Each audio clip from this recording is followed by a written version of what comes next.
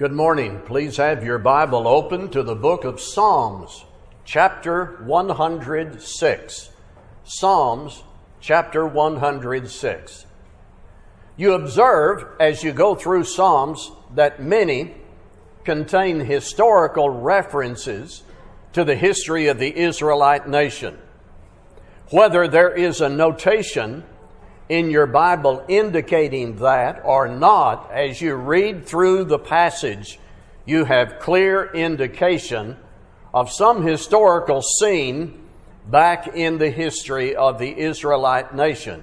So here in Psalms 106, you'll notice that. Look down at verse 7. Our fathers, when they were in Egypt, and then look at the mention of the Red Sea, or the encampment of Dathan and Horeb, and in verse 30, the intervention of Phinehas.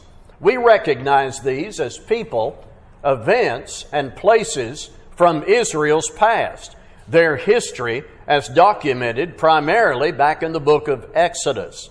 This is a psalm that is built on Israel's history written back in Exodus. Psalms 106. Something else I want you to notice. The beginning and the end of the psalm could be called bookends. Verse 1, praise the Lord. Verse 48, praise the Lord. So as we go through this, we know as we begin that this contains references to Israel's history, and from beginning to end, the point of this psalm is praise directed to God. With that in mind, let's study some of this, and I'll begin with this very easy question. Why praise the Lord? Reasons are given in the opening verses. Verse 1, very simple. He is good. Verse 2, who can utter his mighty deeds? Verse 4, he shows favor to his people. Let me put this together in my reading of Psalm 106, verses 1 through 5. Praise the Lord. Oh, give thanks to the Lord, for He is good, for His steadfast love endures forever. Who can utter the mighty deeds of the Lord, or declare all His praise? Blessed are those who observe justice and do righteousness at all times.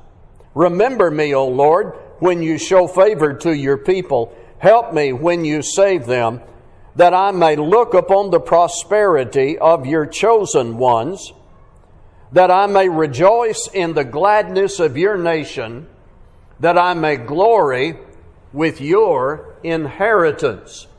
So, as we begin in Psalms 106, the Lord is praised, and the basis, the reasons for the praise, stated in very simple terms. He is God. Who can utter His mighty deeds? And He shows favor to His people. This was so in the history of Israel, and this is true for God's people today. He is good. Who can utter His mighty deeds? And He shows favor to His people. Thus, we praise the Lord because He is good. His goodness in Christ is our condition if we've obeyed the gospel and are living in a manner worthy of the gospel. The Lord is to be praised by us in our assemblies. He is to be praised by us in our minds, through our lives, and in our prayers. Praise the Lord is our song and our conviction of heart. Next, in the history of the Israelites, what huge confession needed to follow. Verse 6, but we and our fathers have sinned. We have committed iniquity. We have done wickedness. Now this sums up in one verse the condition of God's people at that point in their history. And again, you can go back in Exodus and read about all this. But I want you to listen now from verse 6 over to verse 22, Psalms 106. Both we and our fathers have sinned. We have committed iniquity. We have done wickedness. Our fathers, when they were in Egypt, did not consider your wondrous works. They did not remember the abundance of your steadfast love, but rebelled by the sea at the Red Sea. Yet He saved them for His name's sake, that He might make known His mighty power. He rebuked the Red Sea, and it became dry, and He led them through the deep as through a desert. So He saved them from the hand of the foe and redeemed them from the power of the enemy. And the waters covered their adversaries. Not one of them was left. Then they believed His words. They sang His praise. But they soon forgot His works. They did not wait for His counsel, but they had a wanton craving in the wilderness and put God to the test in the desert. He gave them what they asked and sent a wasting disease among them. When men in the camp were jealous of Moses and Aaron, the Holy One of the Lord, the earth opened and swallowed up Dathan and covered the company of Abiram. Fire also broke out in their company, and flame burned up the wicked. They made a calf in Horeb and worshipped a metal image. They exchanged the glory of God for the image of an ox that eats grass.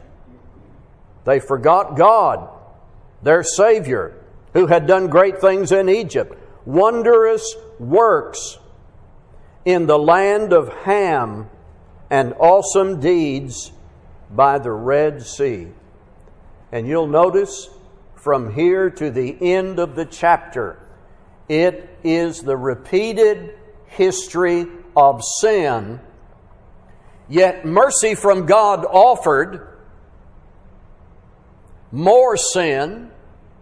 Look over at verse 43 that sums it up. Many times He delivered them, but they were rebellious in their purposes and were brought low through their iniquity. God's anger was kindled against them, and He gave them into the hands of their enemies. He looked at their distresses and heard their cries. Therefore, the conclusion, verse 48, blessed be the Lord, the God of Israel, from everlasting to everlasting. And let all the people say, Amen. Praise the Lord. Do you ever ask yourself, why do I need to read and study the Old Testament? Why do I need to look at all this history? We have Christ. We have the New Testament. The Old Covenant, Mosaic ordinances are not our access to God today. These are things that have already happened a long time ago. The history of Israel is tedious. It is repetitive. It is tiresome. Why do I need to review this? Why do I need to know this? Because I need to know God. Old Testament, New Testament, same God. Old Testament then, New Testament today, same God. Different law content. Law of Moses, law of Christ, same God. Turn to 1 Corinthians chapter 10. 1 Corinthians chapter 10 in your New Testament. this is so many, many years after the sins of Israel. This is Paul writing to the local church in Corinth. Why does he bring this up? Listen, please. In 1 Corinthians 10, 1-13. For I do not want you to be unaware, brothers, that our fathers were all under the cloud, and all passed through the sea, and all were baptized into Moses in the cloud and in the sea, and all ate the same spiritual food, and all drank the same spiritual drink. For they drank from the spiritual rock that followed them, and the rock was Christ. Nevertheless, with most of them God was not pleased, for they were overthrown in the wilderness. Now, these things took place as examples for us, that we might not desire evil as they did. Do not be idolaters, as some of them were. As it is written, the people sat down to eat and drink and rose up to play. We must not indulge in sexual immorality, as some of them did, and 23,000 fell in a single day. We must not put Christ to the test, as some of them did, and were destroyed by serpents, nor grumble, as some of them did, and were destroyed by the destroyer. Now these things happened to them as an example, but they were written for our instruction, on whom the end of the ages has come. Therefore, let anyone who thinks he stands take heed lest he fall. I'm at verse 13. No temptation has overtaken you that is not common to man. God is faithful, and He will not let you be tempted beyond your ability, but with the temptation, He will also provide the way of escape that you may be able to endure it. You know, Paul reviews the same history that we've read in Psalms 106. This is Paul writing to the church at Corinth. Many, many years later, Paul reviews the same history we read in Psalm 106. But why? To make one simple point. God is faithful. God is faithful. See, inside those Old Testament stories of failure, there are clear announcements of the faithfulness and mercy and goodness of God. The people sinned. God was displeased. He responded and was Himself graciously responsive to those who would turn away from their sin. We need to know this. Read this, study this, feed our hearts with this truth about who God is. He is gracious and merciful, and this is why in Psalm 106, it begins and ends with those three words, praise the Lord. Blessed be the Lord, the God of Israel, from everlasting to everlasting, and let all the people say, Amen. Praise the Lord. I want to pull one more phrase out of this passage. There is in verse 3 a beatitude. A beatitude in verse 3. Blessed are they who observe justice, who do righteousness at all times. This is a beatitude. A beatitude is a statement of blessing conferred on those referred to in the statement. A beatitude is a statement of blessing conferred on those referred to in the statement. That means after the words blessed are, those who are blessed are identified. In this class, those who observe justice and do righteousness at all times, in that class are the people who are blessed. There is a song we sometimes sing, "Blessed are they who keep His commandments." It's based on this and a similar beatitude that's found in Revelation 22:14. "Blessed are they who keep His commandments, that they may have a right to the tree of life and may enter the gates into the city." So, the point in Psalm 106:48, supplemented by 1 Corinthians 10 and Revelation 22:14, is the faithfulness and goodness of God is embraced and received and affords full comfort to they who observe justice, who do righteousness at all times. While God's goodness is preached in the gospel, and while His righteousness is available through Christ, the Beatitudes that capture that truth call for our response, not just initially, but continually. I like the phrase in Psalm 106:48, doing righteousness at all times. Do you see a challenge there? I need to ask myself, against the background of the truth of God's faithfulness, what is the consistency of my faith? And this question may create some strain or some burden of conscience. Righteousness at all times? I'm okay with Sunday, just Sunday morning after Bible class, but I'm not sure about committing myself to all the involvements that have spiritual content. I'm not guilty of all the big sins. You mean I need to be righteous at all times? God expects our devotion, not just occasionally. He expected His people in Israel to be in pursuit of righteousness all the time.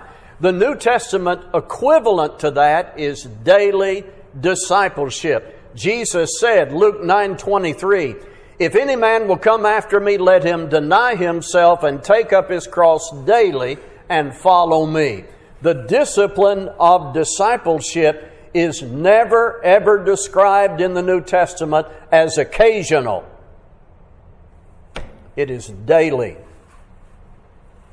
We're on duty 24/7, 365 days a year.